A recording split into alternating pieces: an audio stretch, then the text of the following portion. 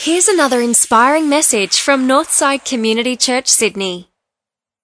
So on my coffee table, I've got a book called History's Worst Decisions. I think my parents gave it to me for a birthday present once, right, Dad? You did. It was a great present from a father to give a son. Some earthly wisdom. History's Worst Decisions. Anyone want to have a guess at some of the worst decisions that might have been there? Loretta? That was one of them, yes. We've got that there. Anyone else want to have a guess? What was it? Hitler. Hitler going to Russia as well.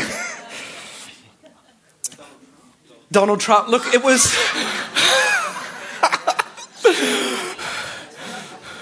I think that's coming out in the abridged version, the updated version, the ebook. You can find that one in the ebook. Very good. Well done, class. Some of them included NASA accidentally taping over the moon landing. Seriously. In fact, there are no known original recordings of the event. They've only just pulled out some of the recordings from archives. So 2009, they've found something there. That's good. It took 177 years to build the Tower of Pisa and only 10 for it to start leaning. How's this one? Remember this? Not enough life jackets on the Titanic because it was unsinkable. Decca Records turning down a little-known band called the Beatles because they weren't sellable. NASA losing a Mars orbiter because part of the team used metric units and the other half to use English. The Dutch discovering Australia 100 years before anyone else and not taking it because they thought it was just useless desert. Someone leaving the gate open and allowing the Turks to sack Constantinople in 1453. And then, of course, a faulty construction that led to the meltdown of the Chernobyl reactor. When you hear that, aren't you glad that you weren't responsible for those messes? If you're like me, do you find yourself going, man, I'm glad I didn't make that decision? Which tells us this morning in a subtle way as well, though, is that we're conscious that we didn't make that mess, but we do have mess in our lives. When we see those big messes, you were doing that, right? We were automatically grading those messes against the messes of our life and we feel a little bit more comfortable. I can see many nodding. Yes. And when we talk about messes, and we'll be talking about messes in this series, Bless the Mess. When we talk about messes, you say, well, what mess, you ask? There's all sorts of messes. There's financial messes. There's relational messes. Some of you this morning, you may be in between messes right now, but you've had one or two in your life and there's some that are right in the rearview mirror that you can see it clearly. Some of you made your mess. You saw it coming, you knew it, you sensed it, but you still did it anyway. Some of you married a mess. Someone saw it coming. They warned you, but you're in love. Some of you are in a parenting mess right now. You did all the right things and you swear that you're going to bring them up the right way and you've got a prodigal and they're running and you're praying. Look, I'm not trying to drag this stuff up for the sake of making us all realise the things that hurt us the most at the deep of us. But here's what I want us to get through this series, that all of us, right? All of us are either have been, are in the middle of, or just one bad decision away from a mess. The whole point is that it's the mess, when you think about it, that is the one thing that we have all got in common. And so here's the good news for you this morning. If you look around, you're going to guarantee that you'll find someone in this place who's in a bigger mess than you are. No, that's terrible. I shouldn't say that. Scratch that from the podcast. That's not the message this morning. Here's what we're going to talk about for the next few weeks. The mess is what brings us together. If you haven't worked it out, look around you. Look around the auditorium this morning. You will see, if you move beneath the surface, that although everyone looks good, and we smell good, and we dress up good, there's mess. There are messes. And the reason it's so important to think about that and consider that is that when you come to understand that and look beneath the surface and you look at someone else's life, you shouldn't say, well, don't do that or your life would be a mess. You shouldn't say, I can't believe you've gotten yourself into that mess. You shouldn't be thinking, oh my goodness, how did you make that mess? Because you come to a realization that my life's a mess. I'm a mess as well. Certainly before we're critical, we need to think of that through in all of its entirety. Isn't it true? Haven't you found that whenever you get the opportunity, whether it's in a home group or over a coffee or over a meal, and you hear someone's story and you hear about someone's mess, that it profoundly changes you? You know, that feeling where you begin to relate and there is empathy and there is compassion and your eyes are opened. And have you ever found, even with some people, that your whole perspective of these people changes like literally in an instant? Because you've connected with the mess. And so it means, therefore, that we shouldn't shy away from talking about mess, particularly in church, because we should be students of the mess. That's why Jesus said, yank the plank. Remember, he said, yank the plank in the Bible. That's the Sam translation. He said, take the speck of wood out of your own eye. When you judge other people, take the plank out. Get it out before you get all judgy McJudgy. Remember this, that you are all one dumb decision away from a mess. And so, you should be a student of the mess. If you do see a mess, then look at it, learn from it. At least learn and look at someone else's mistake and learn from that. Now, I recognise too, I reckon there is a whole bunch of people here that are right on the edge of being in church. In fact, maybe it's someone that listens to a podcast right now because a friend's given you this because they felt that it's what you need to hear. And you're not even in our church at the moment, but you're hearing this back on recording. And you're nowhere near church because when you have been in that mess, and someone's looked into that mess, someone hasn't treated you with the empathy and the compassion and the grace that you deserved. They got judgy McJudgy and you thought, all Christians are like that. I'm never going back there again. But here's the resource that makes Christians radically different from the rest of the world. And that is that Christians believe that it's the mess that's the reason that brought God near. And when you go back and look at the Eastern religions and the religions at the time of Jesus Christ, for God to enter into the mess is something that was never done. It's something that the gods of that world would never do, and yet it's our God that comes to the mess because the mess brings God near. He came to bless the mess. So let's just tell it how it is. Let's just call a spade and say there is mess. There's junk, right? There's junk in our lives. Which is fascinating because why is it then when we know this and we call it for what it is, why do we spend so much of our time and our energy trying to make our lives look half functional? Have you noticed that? You know, it's all the engineering that we do with our lives, whether it's with our clothes or whether it's with our words or whether it's with our perception on Facebook, that we just do all we can to get our lives together in the same way that my little 4-year-old, when he falls over and he hurts himself terribly badly, goes, I'm okay. We do that all the time as adults, don't we? We're hurt, we're pained, we're stung. And we get into these moments like we do this morning in church, we go, I'm okay. No, you're not okay. You're certainly not okay if we're close enough to you and we can see into that. So part of what we're going to do today is to recognize it's all about how you recognize the mess. The first step in moving away to a life that has power and has joy and has blessing, rather than trying to engineer a sense of I'm okay in all of this, is to come to a recognition that the mess is the very lens by which we view God. In fact, the mess is the very thing through which we see God. The mess is the very thing that could allow you to see God a little bit better. And that is a great promise and good news. First up is part of the good news. That it's through the mess you can come to understand that God reveals himself and his presence and his reality within the context of mess. And it's this to recognize the mess, to recognize that you could be a mess, that you are a mess. To recognize that means you are just one baby step away from recognizing God. And this passage, which is dense and heavy, It's remarkable that God uses the person who would have been the ultimate person at engineering a sense of okayness in their life. This guy was what the Bible called a Pharisee.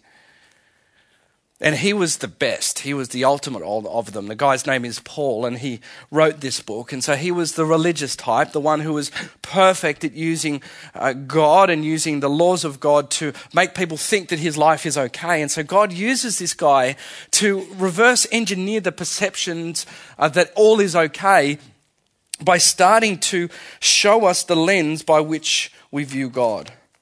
And here's the first way that he does it. He says, now we know that whatever the law says, it says to those who are under the law. If you're an Australian, you are under the law. If you are an American, you are under the law. If you are an Orthodox Jew, you are under the law of the Old Testament, as we would know it. If you're a Christian, we are under the law of Jesus Christ. Now, what it simply means is this, that it's a funny way of saying that there is something that is over you that controls you in a subconscious way. Let's get broader than that. You don't have to be a religious type to be under law. You can be under the law of your own rules. You can take the things of religion, the golden rule. Love God, love others. Do unto others as they would do unto you. Let's strip the God stuff. Let's do unto others as they would do unto you. And so you live under that law. You could be under the law of achievement. You can be under the law of success. Here's what the law does, whether it's legal law or it's the law of your own subconscious. The law is a whole bunch of oughts that control your thoughts. Law is simply a whole bunch of oughts that control your thoughts. Now, that can be religious oughts. I ought to morally do this, morally do that. They can be irreligious oughts. I ought to have this job. I ought to have this size bank account. But either way, there are universal laws written on the hearts of all people, says Paul. There are oughts that control their thoughts. Now, you've experienced this. I bet you've experienced this. Because you would have said it once or twice throughout your life. Everyone knows that a person should try to, that a person should try not to, or more personally, you say, I know I should try to, I know I should try not to. Ever been in that position? Right? So you know what this feels like, you know what this is, and then whether we're religious or not, we start to say the strangest thing, and when we do, when we start to say this, we get into something big, we get into something theologically big, we get into something life-changingly big. We don't realize we're doing it, but we are, and when we come to a realization we're doing it, it's huge. So I don't want you to miss this morning. We say this phrase when we feel the oughts that control our thoughts. We say this, we say, well, nobody's perfect. Now, can you hear what you're saying when you say that? If you say that, well, nobody's perfect, what you're saying is that that nobody's perfect means that there must be a perfect that is. Did you catch that? Yes. If I'm not perfect, there must be a perfect, however I might describe it, that is, that has always existed.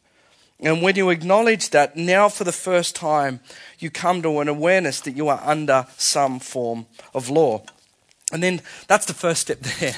You acknowledge that there is a perfect that is. And then Paul goes on to say this law is there so that every mouth may be silenced. Verse 19, we know that whatever the law says, it says to those who are under the law, so that every mouth may be silenced and the whole world held accountable to God.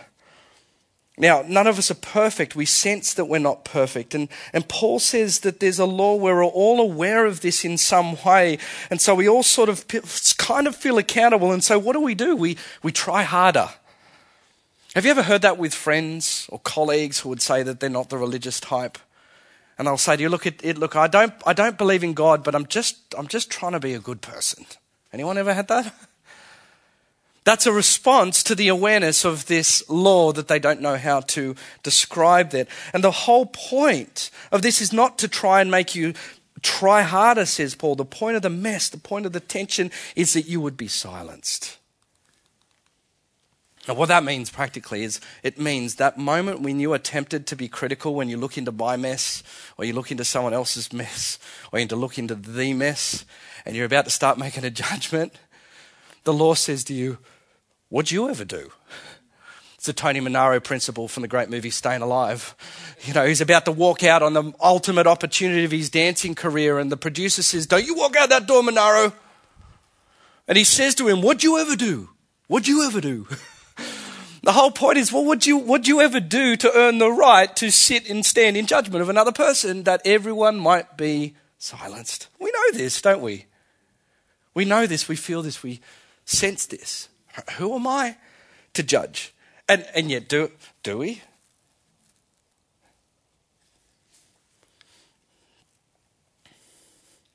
More importantly, what does the law that you are under, it doesn't have to be God's law, what does it remind you that you are not? That's another way to look at it. Even in that awareness, we go, yeah, I'm not God. I'm not the one to sit in judgment of someone like that. And isn't it heartbreaking? Isn't this the sort of kind of thing that over and over and over, that if we don't emerge out of this, and that's where we're going to go today, it's the sort of thing can send us into spirals. That thing that I keep doing that I don't want to do, that habit that I can't break, those mistakes I keep making. Ugh. That addiction I can't break away from. You tell your parents I'll never do it again. You swear you're not going to talk to your kids like that again. And it happens over and over and over. Whatever that law is, whatever that thing is that you feel accountable to, what is it reminding you that you are not? Now, it's important to feel the tension in this. The point is not, I'm not going to drill you into the ground this morning. But it's so vitally important that you realize when you feel that the law of God in particular, that Paul is saying here, this experience of the law is not meant to act as a stick to get you more and more guilty in order to do things for him, but to act as a mirror. Who am I to judge if I look into the mirror in that way? Who am I to judge? So first of all, we sense that there are oughts that control our thoughts. Then we come to an awareness of this law of God that acts as a mirror to us to show us who we really are. And then we come to one of those most famous Bible passages in all of the Bible.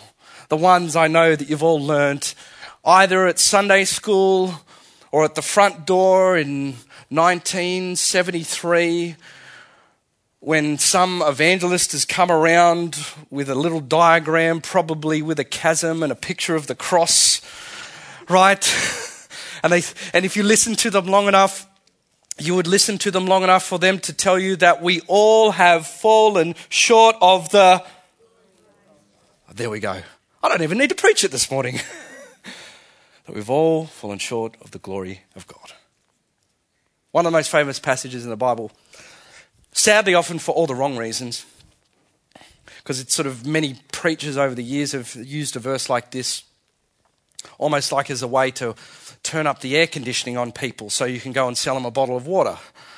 If we tell people how bad they are, then if we tell them enough, then we can tell them how much they need Jesus.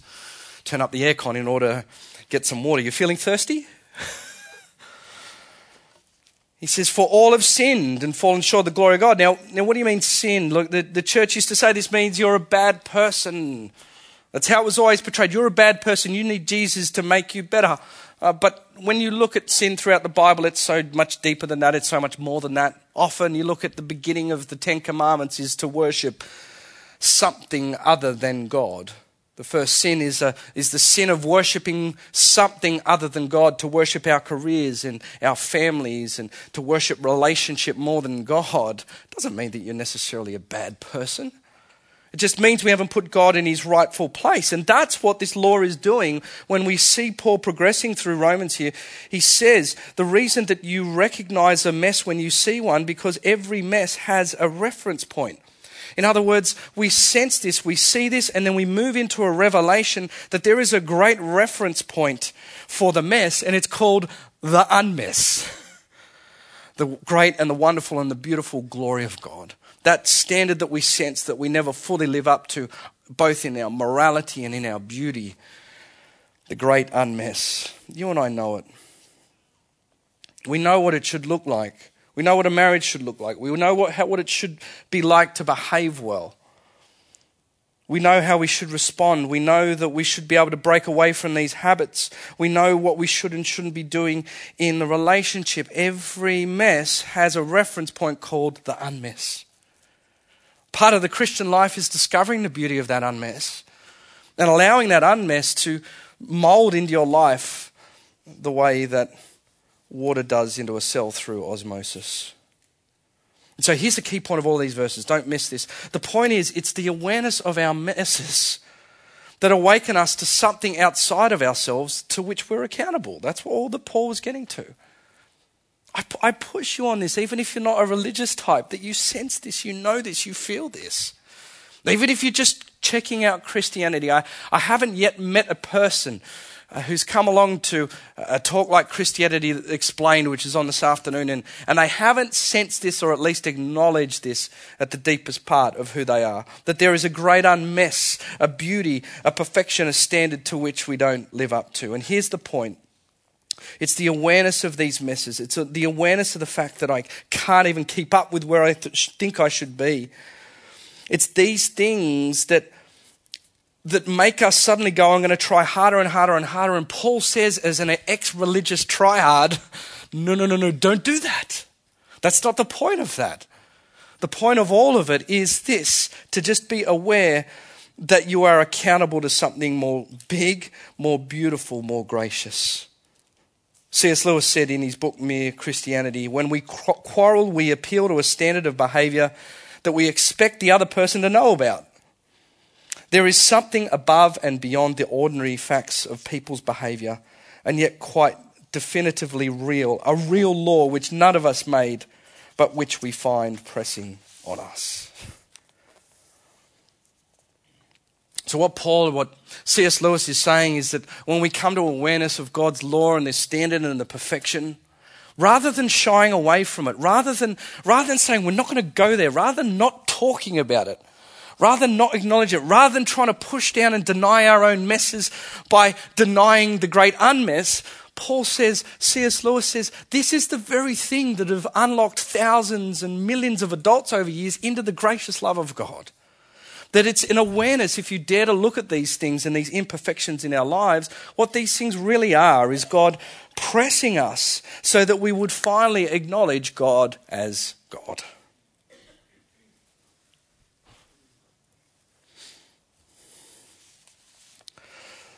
So this morning, how do you emerge out of the great mess of life? There's stuff that we feel that presses into us. Step one is that you at least just acknowledge the mess. Are you willing to do that?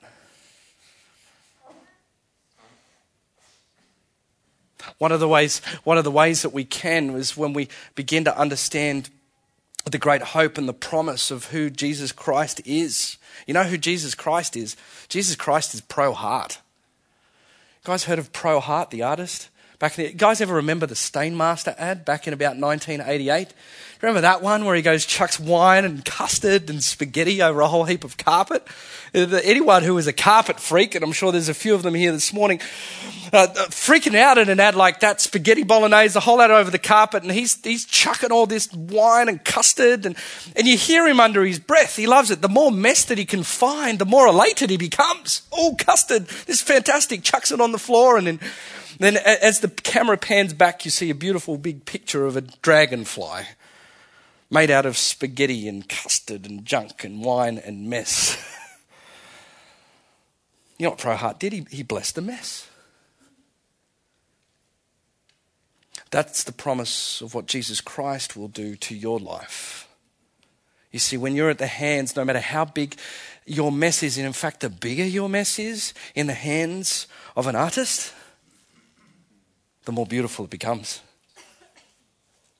Some of you have been spending so much of your life trying to be like the little cleaner lady that comes up at the end of the ad. Oh, Mr. Hart, what a mess. And she cleans and vacuums the whole thing up. God says, no, don't do that. I'm Pro Heart. I've come to bless the mess. And so if there is junk, if there is like the soul equivalent of spaghetti bolognese and custard chucked over all of the things that you thought were the plans of your life, understand this morning that if you're in Jesus Christ, you are in the hands of the cosmic pro heart. That any of us in this place are constantly coming to a revelation and given glimpses by the Holy Spirit that no matter how messy our lives feel, we're in the hands of the artist. And he might give us just a glimpse of the wingtip or the back of the thing, but we suddenly, deep in our souls, get a sense that the artist is at work and that he's doing something, that he's blessing the mess. But he can't bless it if we're not first willing to take the step to put our hands up and acknowledge the mess. And when we do that, we understand now that we're 1 inch away from acknowledging God. That's what Paul was getting at in this passage. For you this morning, it's a reminder that there is a God above and beyond and in and working through the messes of your life. There's a standard to which all messes are measured. It's called the unmess. It's called God's glory. And no one's perfect because there is a perfect that no one is. But there's a pathway, there's a portal, there's a channel, there's a window into the redemption and the transformation of the junk in our lives. And through Jesus Christ, we come to recognize that God moved into the mess, and that is where we meet him. There is an unmess and no one's perfect because there's a perfect that no one is. That's pretty heady, isn't it? It's pretty... You want to just take a breath. Some of you got a theological nosebleed. You know, like, It's pretty heady, and we'll keep working on this next week, but we've all got something in common, whether you are religious, irreligious, Protestant, Catholic, Jewish, Orthodox, atheist. We all know and we all sense that we either have been, are in, or one bad decision away from mess. And that means that if you come to understand that and become aware of your own mess this morning, then it means that you have something in common with the person that you despise the most.